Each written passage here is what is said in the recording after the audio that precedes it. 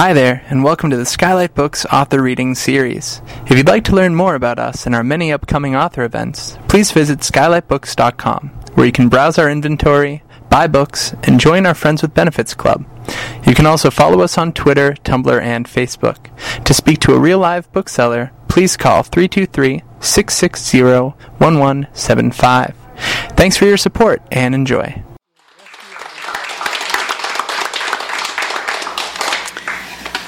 Bon, alors, on va parler en français, hein? You're going to lose me right from the beginning. It's just so tempting to do it in French. Thanks, everyone, for coming. I'm Anne-Christine, and this is Lindsey. And thought we would start a little bit tonight by saying that what we're really hoping to do is have a conversation. And we took a few notes. We had a little bit of discussion about some of the things we wanted to talk about, but it's really going to be a very free-flowing thing for us tonight. I've been asked to please read a little bit, and so I've agreed to. But for the most part, I'm trying to use my tour to have these conversations now with people that I've known in the 90s, but also younger activists like Lindsey, who I met in Rome a few years ago, to talk about what some of the lessons are from the 90s and what we learned, what didn't work, and also what we're taking forward. So I really am appreciative that you could do this tonight. And I'm looking forward to it. And I just wanted to say that I met Lindsey in Rome when we were together for 1 Billion Rising. I was one of the global coordinators for Haiti, and I actually split my job with a woman who lived in Haiti because I was living mostly in the U.S. and didn't feel that it was really appropriate, even though I had a lot of the resources to do the job.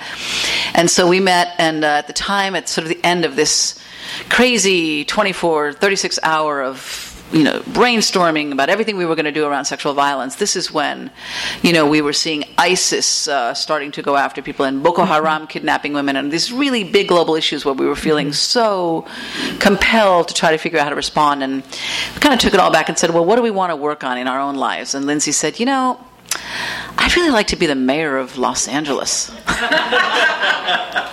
And we were like, oh, right on. And so I've come back here.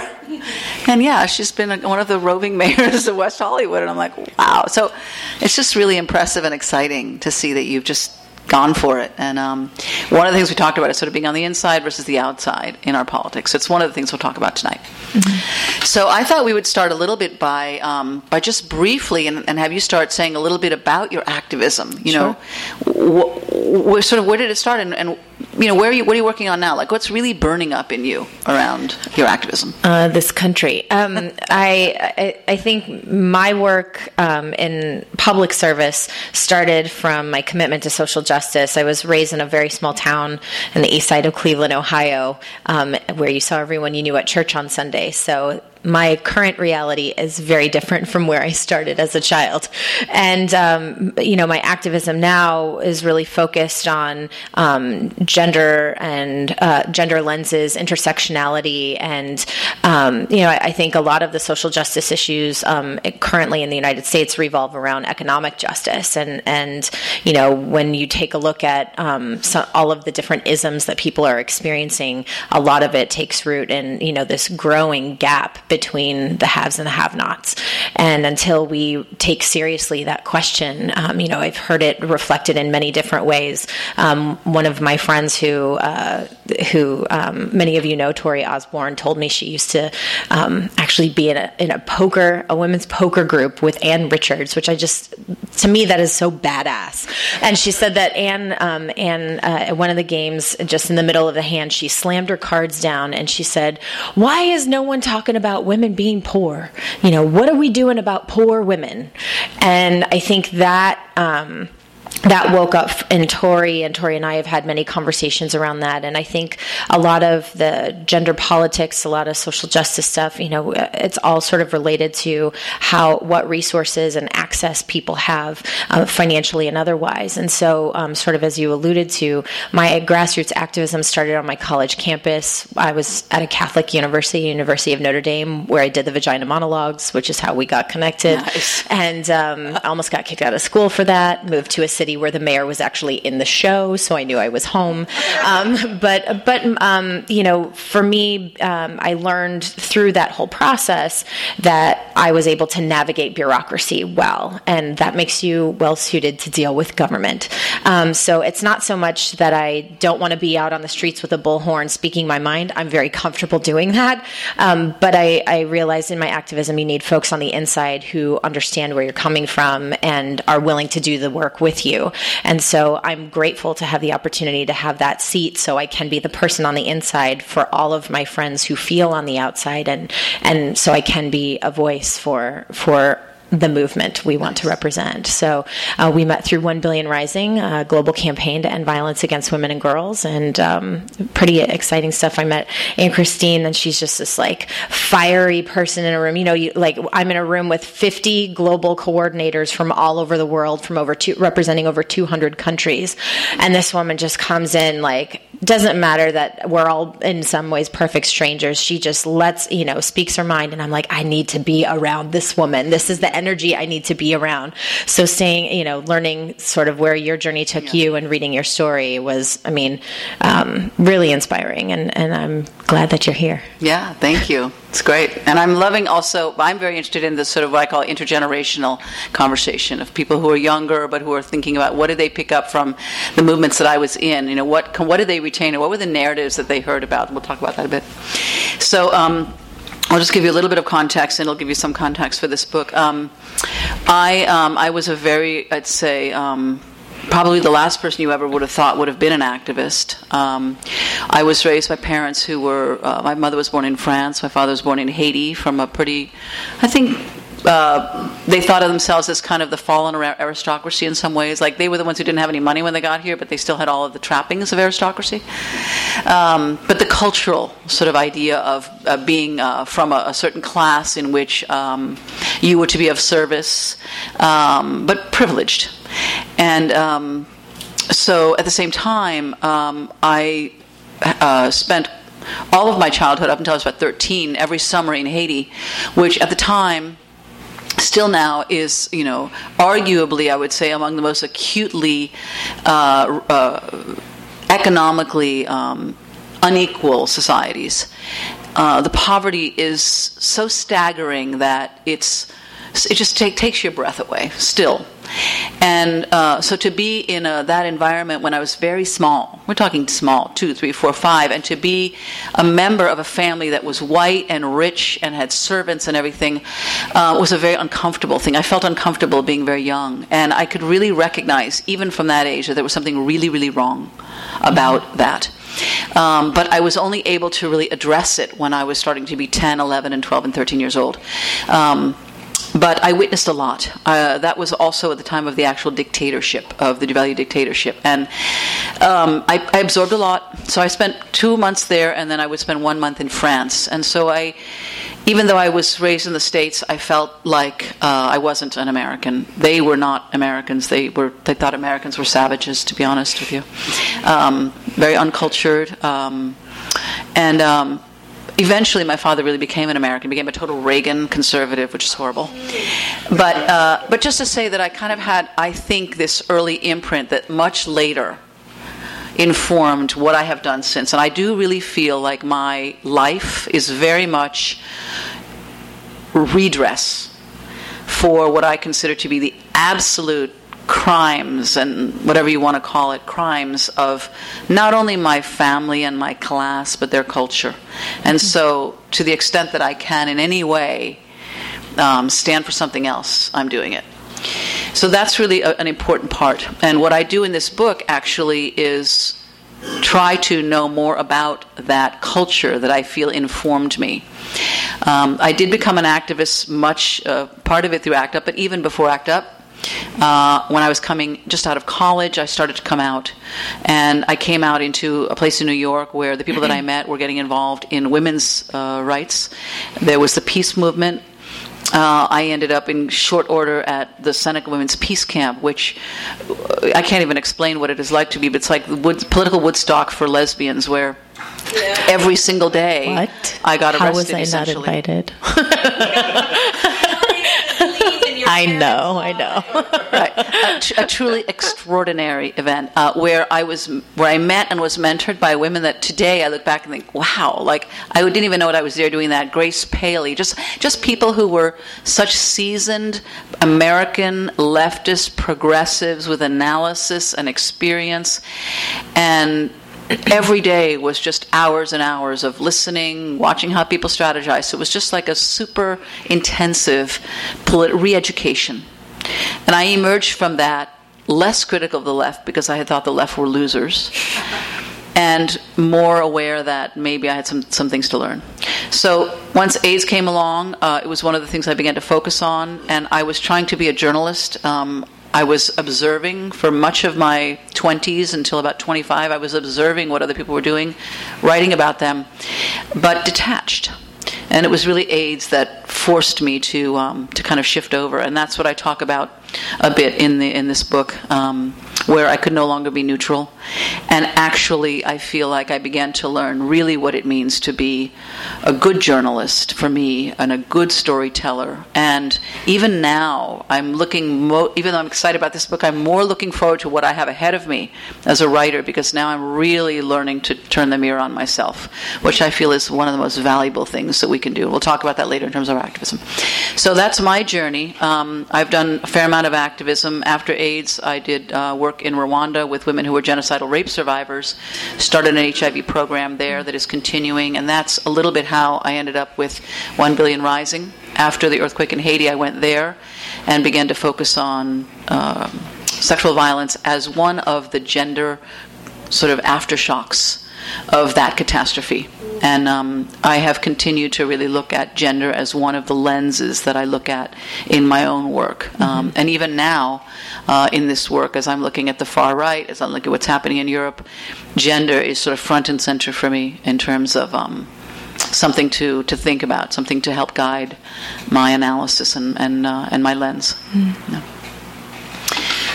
So what I thought I would do is do just a little tiny short reading, just a little entertainment, nothing too serious, because I thought that we'll be talking pretty seriously in a moment, and it was tough for me to choose. This book is based. It's really my diaries. It's my 90s diaries. I didn't write them every day, but I wrote them a lot. And actually, I started them before the 90s, and they go on after the 90s, but I chose from 1993 until 1999 because it's when I really began to be kind of taken over by an internal voice, I suppose, and also began to really research things like why was it that France had really never addressed the Holocaust? What was going on with my parents' generation, and is that why maybe there was a possibility that fascism could return? At the time, Le Pen, the National Front, was just beginning. They were clashing with ACT UP.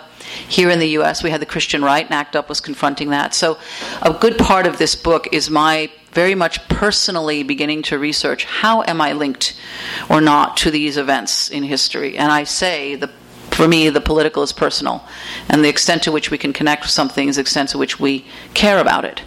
So I was trying to very much research to try to understand even my own choices in terms of my activism and what I was concerned about. I'm also an AIDS journalist, so a lot of this book takes place in the period before the arrival of protease inhibitors. I had a number of friends who you meet in the book, some of whom died, some of whom live. I'd say about half-half. I was very involved in trying to find treatments for them, trying to research the science and trying to help them get the treatments, trying to make the trials happen. So that's another part of it. And then I had a very complicated love life. So I have a lot of failed relationships in this book, a lot of dyke drama, as you would call it. So that's the comedy part. That's the comedy part. But I just, one of the things I have to say is that when I thought about publishing this a couple of years ago, and I really wondered if Americans would be interested at all, because it's about France a lot and fascism, and oh my God, people, And then it's, of course, ironic what's happened since then. So now, for me, I feel like this is a great time, and that's why I wanted to use it for these conversations. So let me see if I can figure out where I was going to read from. That would help. And I'm just reading again, just a little short piece. ACT UP reinforced an important lesson. Don't wait for someone else to fight your battles. Even within ACT UP, we still have to push to become even more visible, to demand more active solidarity from the boys. We being the feminists and saphists, who statistically are still far below the public radar compared to gay men, both with regard to HIV and AIDS and general visibility. Most lesbians I know really don't want to think about a possible risk of exposure to HIV, despite all the ways we women get down with each other. So our battle isn't just with the public or New York City officials, but our own community, our own circles. The conversation is never easy. It's true that exposure via saliva is nil, so oral, hands, and sex toys are safe. But there's a but. What if a girl or woman has HIV and is on her period? What if the sex is rough and someone bleeds? How did she get HIV, people ask. Lesbians have sex with men and shoot smack. I have close friends who fall into the category and struggle with addiction. Others do sex work. There are a lot of lapsed Catholic girls out there, making a little extra money or paying off student loans, working as dancers in strip clubs, offering lap dances that sometimes go further if they like a client, or if the money is just too tempting. If you went to a strip club, you would know this. I didn't myself until I started having friends who worked in the clubs.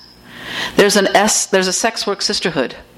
The women I know are safe sex educators. They're S&M bondage mamas and daddies, and they're lesbians. Others grew up fast and hard in high school, were hardcore punk teens who loved Jello Biafra and the dead Kennedys, were little dykes early on, then got kicked out of their families, churches, and hometowns, taking refuge on a friend's couch, or cycled through foster homes that looked poorly on gay children and ended up on the streets or in juvenile detention centers. So you see the pattern.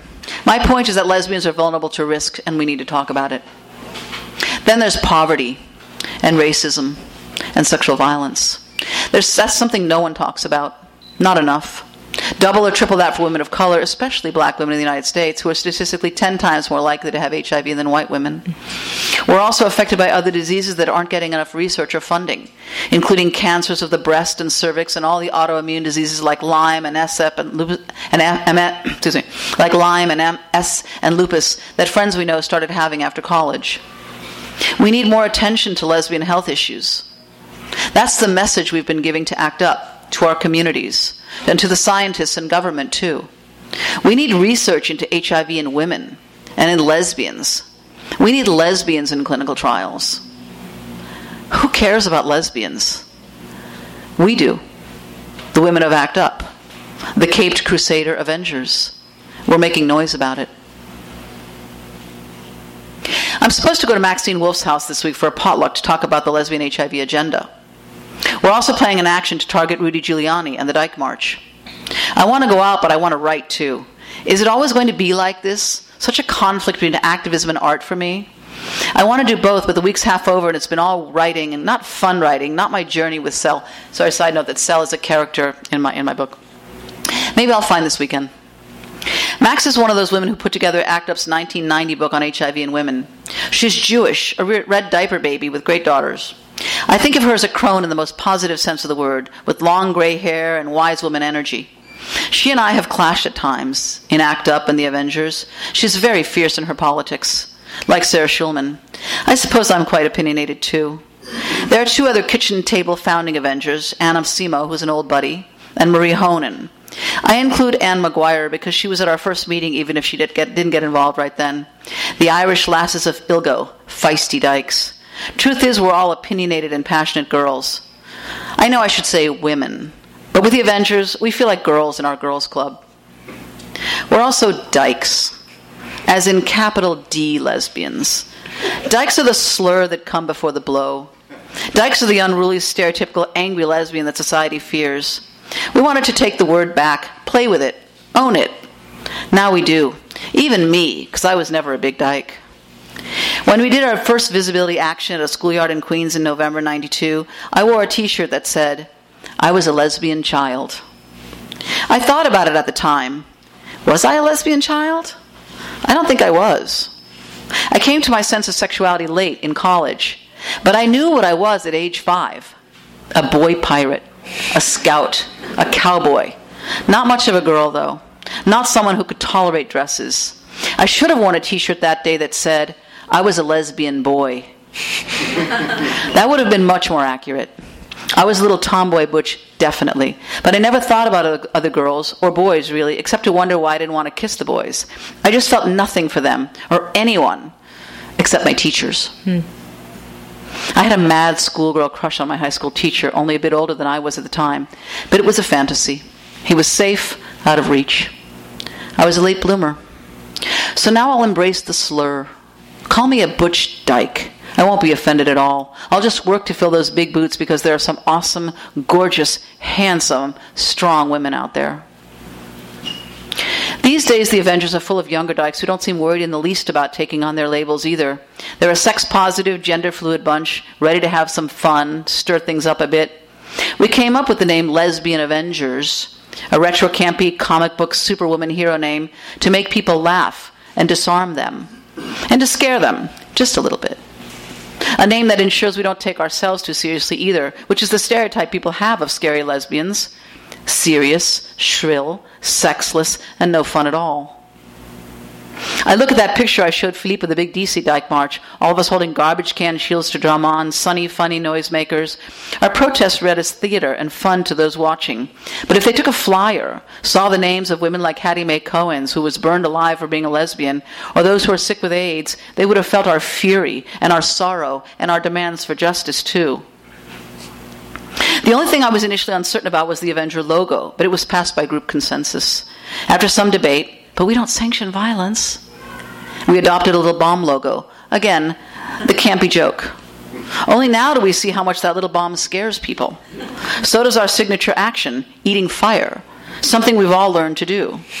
We were taught by one of the aerialist's best friends, Jenny Miller. She's a bearded lady and a lesbian, has a political Circus Amok. Eating fire is a little circus trick, and what girl doesn't like the circus? Once you get over the hump of putting a kerosene-soaked rag torch lit on fire in your mouth, it's easy. Tip, don't close your eyes. Your hair can catch on fire. You just close your mouth over it. It cuts oxygen off in the flame, which dies instantly. The torch can leave an icky taste in your mouth, but boy, does it impress a crowd. And cops. Dykes with torches, watch out. We did have quite a few straight girl allies who showed up to march as honorary dykes in D.C. They were more than ready to don a Supergirl cape and eat some fire, too. I guess that song is true. Girls just want to have fun.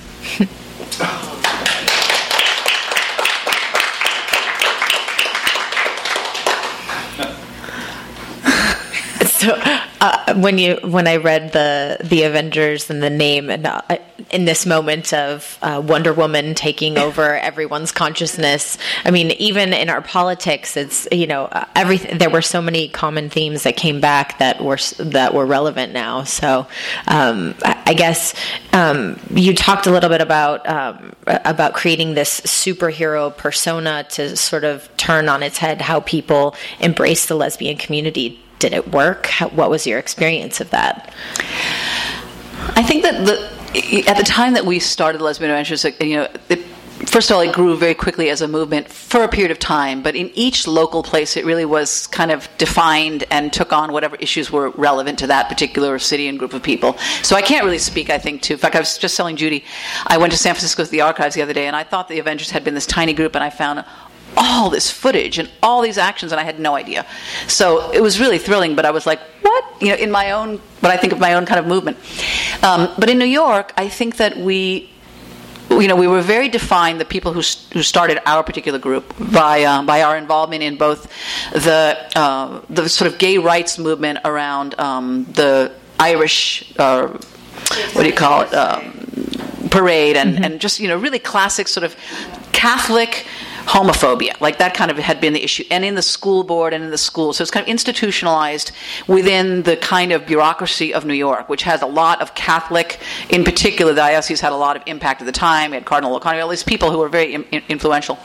And then AIDS. So both of those had been kind of things. And so I think we felt very much that we were going to direct our actions at two targets. One was definitely the broader LGBT community, our own community. We really felt that we wanted to give a space for younger lesbians in particular at the time, and that included trans women who were starting to define as lesbians, to be able to be out in the streets. We felt like there hadn't been any visibility of the issues that were lesbian issues. That was one thing, and that we were definitely about having fun. Because I think that it had been so serious with AIDS. It had been so defined by that in some ways, such a medicalized almost struggle that I think the issues around sexuality in some ways were very different, and we wanted to be able to really bring forward the evolution of sexuality that had taken place. I mean, this was when there had been a huge pro-sex movement. Women had been making incredible stuff, but it hadn't really been that visible outside of the sort of subcultures of the lesbian in a lesbian movement, and even for gay men. So, I mean, for me, I just remember being amused, but also really considering that this was radical to see, for example, we made a huge bed and pulled it down Fifth Avenue and girls were making out on it and having sex. I mean, I just thought, when do you see this? I mean, you don't see this in our culture. And I just thought, it didn't take anything for those younger women to take that leap, whereas it was harder in some ways for some of the women who were older coming into the Avengers. There were more issues. They were also not as accustomed to working with gay men as the younger women. So that was another part of it. So for me, it was a lot of it is when I look at today and the kind of shifting that's happened, and queer as a, sort of women not identifying necessarily as much with lesbians or even a gay male, but just this kind of broadening of sense of gender. I was seeing it then. And so it kind of thrills me to see where the conversation has gone. But then the other part of it was institutionally, and I still feel that what strikes me is that lesbians have been, I think, arguably, I mean, I would love to be proven wrong, but I don't think I am wrong, arguably at the forefront of so many of the social movements in this country, truly in positions of leadership, not only, kind of the person in the third or fourth or whatever, but truly in leadership positions, defining the strategy, defining the message, defining the issues, taking to the streets. And yet we don't see that when we think of American progressive movements. We don't think of lesbians as having been change makers for our society. And I think that should change. I really would like to see that, because I think it's true. Absolutely. I mean, I think we're barely telling women's stories, as a whole, let alone, really bringing to the fore lesbian history and the accomplishments of lesbian women. I mean, I think it's clearly missing. You mentioned your struggle between your activism and being an artist. And, I think especially during the time of the AIDS crisis, you needed to have self-care to be doing the work that you were doing during that time and seeing what was going on in your community. Was that what art was for you, or did your art become your activism? I think that had there not been AIDS, I would have definitely had a very different path, no question. Even now, I feel that way. I feel like I don't have the luxury with what's happening with our country, proto-fascism, Trump. I don't have the luxury of taking 6 months or 8 months to kind of sit and research and then write the kinds of stories and books that I would like to write. I feel like I have to be in the streets every day, and I have to find a way to do my activism and transform it in the same moment into whatever this thing will be. And so that's actually become my process. I finally found my way. But I think that this book helped me do that. I struggled with this book a lot. When I started it, I felt like I was seeing what was happening in France. It's one of the reasons I wanted to look at it, and the States. And so I kind of wanted to be, I think I mentioned, I wanted to be like a Cassandra. I wanted to be the person who kind of tells other people. Mm-hmm. And I was doing so much research, and it was hard to find it. I spent tons of time in archives trying to figure out, okay, what's the connection between the people who are behind Le Pen right now, or this was in the 90s, right, and the people who were not convicted for the crimes of Vichy, because I would see them, and I would, and so I was doing hardcore stuff, but I couldn't quite figure out a way to tell those stories, and I couldn't figure out a way to tell those stories for an American audience, and I was writing in English, and I also wanted to, my imagination was always on fire, and so I couldn't write a straightforward documentary kind of journalism book at all, and I would try, and it wouldn't work. So for those 10 years, I actually had 2 books going. One is this book that is here is essentially my diaries of the research that I do, and then another one is an entire separate story of the characters who are in this book that I developed. And when I first thought to publish it, I thought, well, I'll go with my journal, then theirs and mine, theirs, and then but it was this massive book of 1,000 pages, and the publishers looked at it and they were like, oh my God, that's that's like, the documentary of Apocalypse Now and Apocalypse Now. And so I looked at it and I thought, what's really of value? And I thought the greater value is to show the readers my journey, because I think I always feel like everyone is just the same as me. Like everyone is like me. If I'm thinking this, they probably are too. If I'm dealing with this, they probably are too. So to answer the question for me now, there's no separation. The only thing is I feel like I did lose some time. Being younger, all the things we do as a younger person, creative person, doubting for a long time anyone read. That was my biggest issue. I stopped writing for a while because nobody reads in America especially. And so I stopped using what I think was one of my weapons, which is my words. And I really became much more of an activist. I went and spent years in programmatically making programs, getting people treatment, things like that. And I regret it now that I lost faith in words and in storytelling. So now I feel like I have a sense of urgency that I can't take any of this for granted, and if anything, I don't want to sleep at all. I just want to write my ass off any moment that I'm even awake, because I feel like I'm lucky enough to realize that now. And we can't take it for granted. We don't know where we'll be in a year or two. Anything could happen. And in your journey, recognizing that we all have this sort of sense of urgency around everything that's happening, you worked during the AIDS crisis. You were focusing on, giving voice and visibility to lesbians, to sex workers, to health issues, all kinds of things. How have you chosen where to focus your activism so you don't just completely burn out and feel like everything is, the sky is falling everywhere? How did you choose so you could, take steps forward and making accomplishments in those areas? I think not just ACT UP, but I would say the AIDS movement and being in places where people have very few resources, like Haiti, being a lot with organizers in countries like that where things are so extreme, I've learned to be specific, and I've learned to be more strategic. So I do think about what is it that I want to try to accomplish in the next 3 months. And I try to choose goals that give me an accomplishment so that I get momentum with them. And I also feel like I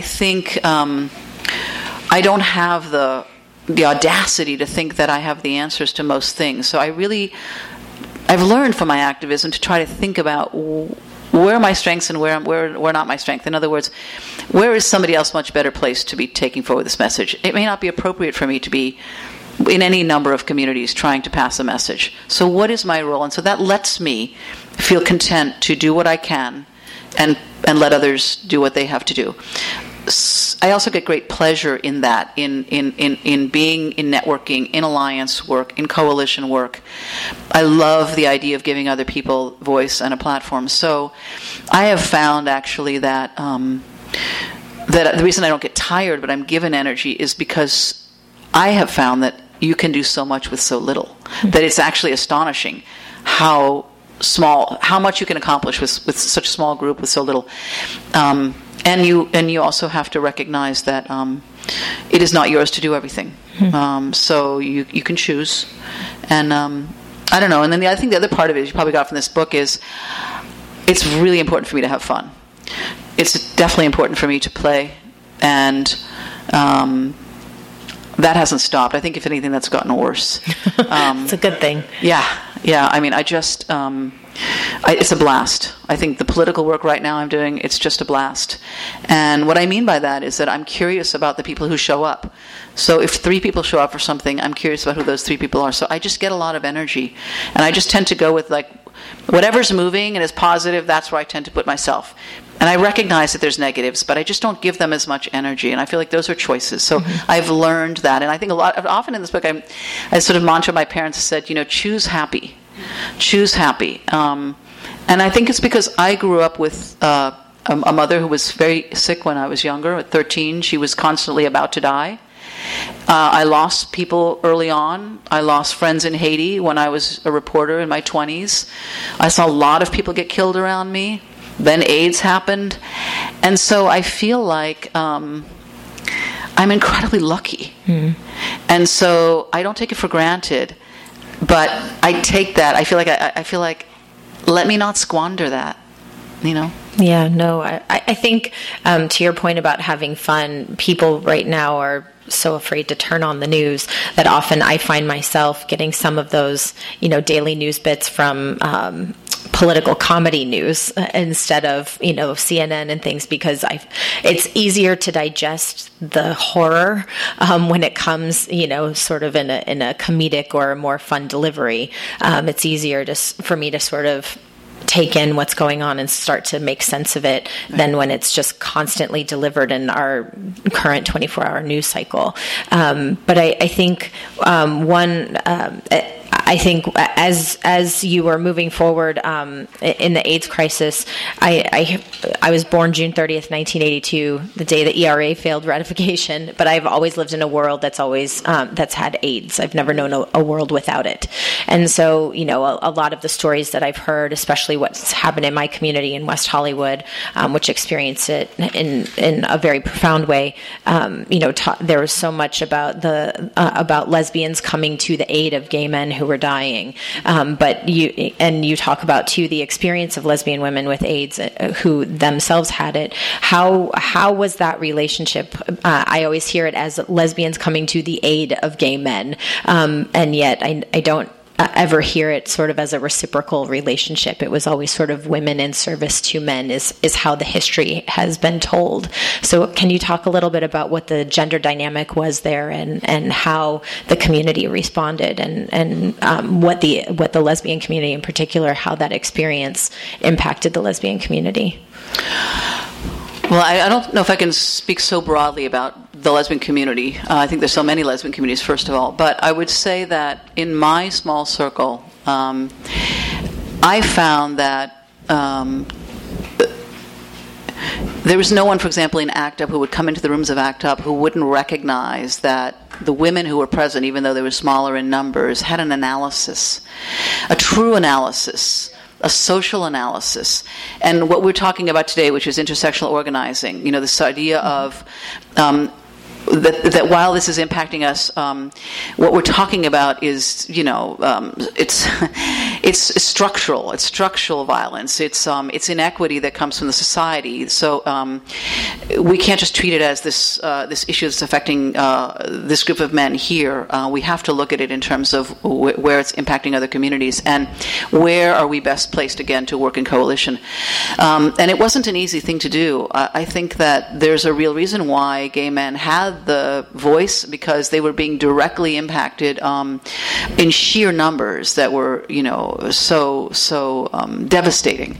And also everything about, I think, gay male subculture and gay male sexuality has a specificity that I think made that narrative be very important and one for them to talk about. I do think that the story of both women, including what I would call straight women, no one was very straight in ACT UP, but straight women and lesbians, is one that does need to be told with more narrative. I also think that's true for the people of color who are in ACT UP and the people who are working in other communities. For example, I was ACT UP, I did a lot of actions, but I was more working with the Haitian community and on immigration issues. And I was reporting. So I kind of felt like I was an ambassador a little bit to those communities. I mean, I would be at ACT UP, but I was always in communities. And in those communities, you couldn't talk about HIV so openly. People didn't want to self-identify. I would go and deal with the doctors, not with the activists, or even with the gay people that were my colleagues and were Haitian, because they couldn't be out. So it was kind of a different experience. But I think we learned a lot. I was just going to say the other thing just to keep in mind when you're talking about the AIDS experience that Anne had that I was part of also in ACT UP. We were not there to take care of anyone. It was not a social service organization. It was an activist organization. So we were there for political reasons. And I did have a number of lesbian friends who came into one meeting and said, fuck this, it's all guys, I'm not doing it. Yeah. And were not at all interested and did not want to be engaged. And there was a huge learning curve for the gay men in the room. And I think what Anne tapped into is incredibly important to remember. The women who came into that group already knew what was happening politically. What I mean by that is, so we had all these men, many of whom were quite privileged, who were shocked that they were being treated so poorly by the medical establishment. Maxine used to talk about this all the time. Hey, guess what? Women have been treated like this since time immemorial. Yeah. So welcome to it. So that, the shifting awareness, the raising of consciousness was a lot of times for men in terms of understanding race, sex, gender, and class in a way that they'd never heard. And then I would say as a young lesbian who came completely out of the lesbian world, did not know gay men, wasn't really interested in gay men, suddenly was introduced to a sexualized culture as young gay men that was very, very different than the lesbian feminist culture that had existed that I had come out of. But I just want to make that point about caretaking, because ACT UP was, I mean, this is a group that, you know, in a course of 8 weeks, we would lose 3 or 4 people a week. And I've had friends say to me, didn't you guys have any, like, trauma or grief counseling? I was like, no, we didn't believe in it. We went right to an action. I'm not saying that that was wise. I think everyone had trauma, and I think it showed up a lot later. But it was very much about channeling political work. And it was really fun. I think that again, it's the stereotypes of narratives around women being caretakers. That's part of it. And so, of course, women showed up to be in this kind of way. But I also see it shifting. And I think that as more people write these stories, we're going to see these narratives emerge more, which is why it's so important, too. I wanted to change it and sort of talk a little bit. I mean, we're going to start now to have more of a conversation here, but to talk a little bit about what we're seeing now, I'm very curious to know from you, like, when you look back, or I don't know what you took from the 90s, but you've worked a lot here, you're working a lot with gay men. I think, from my perception, West Hollywood is a pretty white place. Mm-hmm. So I think there's a lot of white gay men and lesbians who live here. And now we're seeing a lot of need to really address this kind of very much emergent white supremacy agenda, racism agenda, and a lot of misogyny that we're seeing coming out of this period of time with Trump. I'm wondering what your experiences have been in working with gay men here as a feminist, as someone who is speaking with and for the queer community, but also going out, as you say, into these other communities. What are you finding? Well, I mean, I think people look at West Hollywood to sort of be this beacon of progressivism in many ways, and yet, just as you say, you know, we do identify over 40% of our city identifies as LGBT. Wow. We have a shrinking percentage, but a significant percentage nonetheless of Russian-speaking immigrants, some of whom were Holocaust survivors, served during World War II and escaped Nazism in the former Soviet Union. And, you know, our city was sort of founded on a desire to protect affordable housing for these people who sort of were living in this outcast part of Los Angeles that was unincorporated and people really didn't pay attention to. And so in that experience, there's sort of always this, like, you know, desire to stand up to the government that was happening to them. Now that we are the government in a place where people, you know, we represent those ideas, the identity that many people formed in their rebellion doesn't really always work in our dynamic, because we're with them on a lot of those major issues. So our politics bring us in agreement in most cases, and then the things that we disagree on very strongly.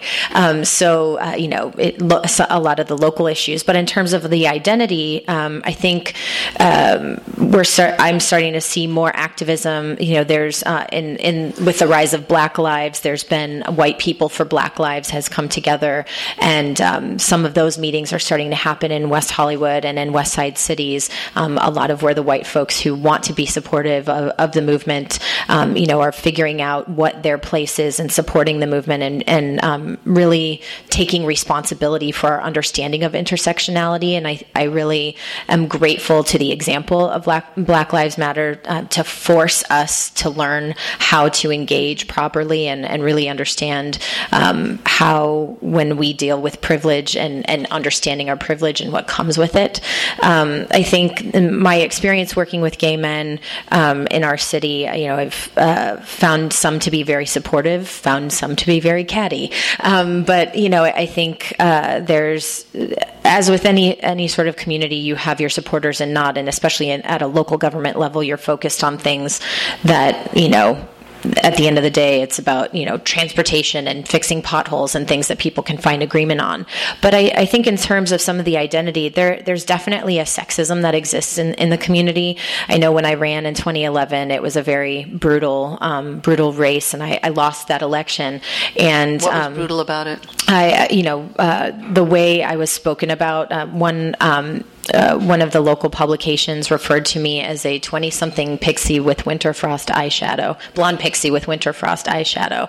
And, it was my age, it was my gender, it was everything that wasn't taken seriously. And despite the fact that I had, worked on all of these issues and was very much with and for the community, not be taken seriously based on who I was and my difference. So I think, there is definitely tension at times, but I think there's a desire for folks to work together. Where I see the clash most happening now actually is more intergenerationally within our community. Folks who are really committed to preserving our history because they are our history in some ways, and if they're gone, the history's gone. Sort of in tension with a new generation where a perceived assimilation is happening, where as opposed to wanting to be a gay only space, now gay friends want to bring their straight friends and to some of these formerly gay only or lesbian only spaces, and what does that mean, and how does that change the culture? So I think there are lots of dynamics that are happening, but I would say that the most interesting things I see happening really are on the intergenerational level. I'm going to take two more. We're just going to have two more questions, and I want to open it up more to you guys. One of my questions has to do right now with the role of, because you're in local government, what I see is real parallels with the 90s, and specifically with AIDS. When I look, for example, at the attacks of the Trump administration on healthcare or on reproductive health, what we saw in the 90s, is my experience, certainly late 80s, 90s, was the complete failure of the federal government to sort of deliver services, and the criminalization of our lives and our bodies. Mm-hmm. And as a result, two things happened. One, the community had to create new resources. They had to create spaces that didn't exist. They had to create things like community-based trials for HIV drugs. They had to create social service programs for trauma that didn't exist. Any number of things. So a sort of what we call almost like a parallel safety net. And there was a lot of tension around that, because you don't want to ask government to abdicate its responsibility. At the same time, if government is not absent, you need to care. So it was sort of both. And the other part was holding government accountable. And one thing that happened was a lot of shifting of money to be able to say, like, well, we have to shift this money here in order to be able to make sure that the most vulnerable parts of our communities are going to get services.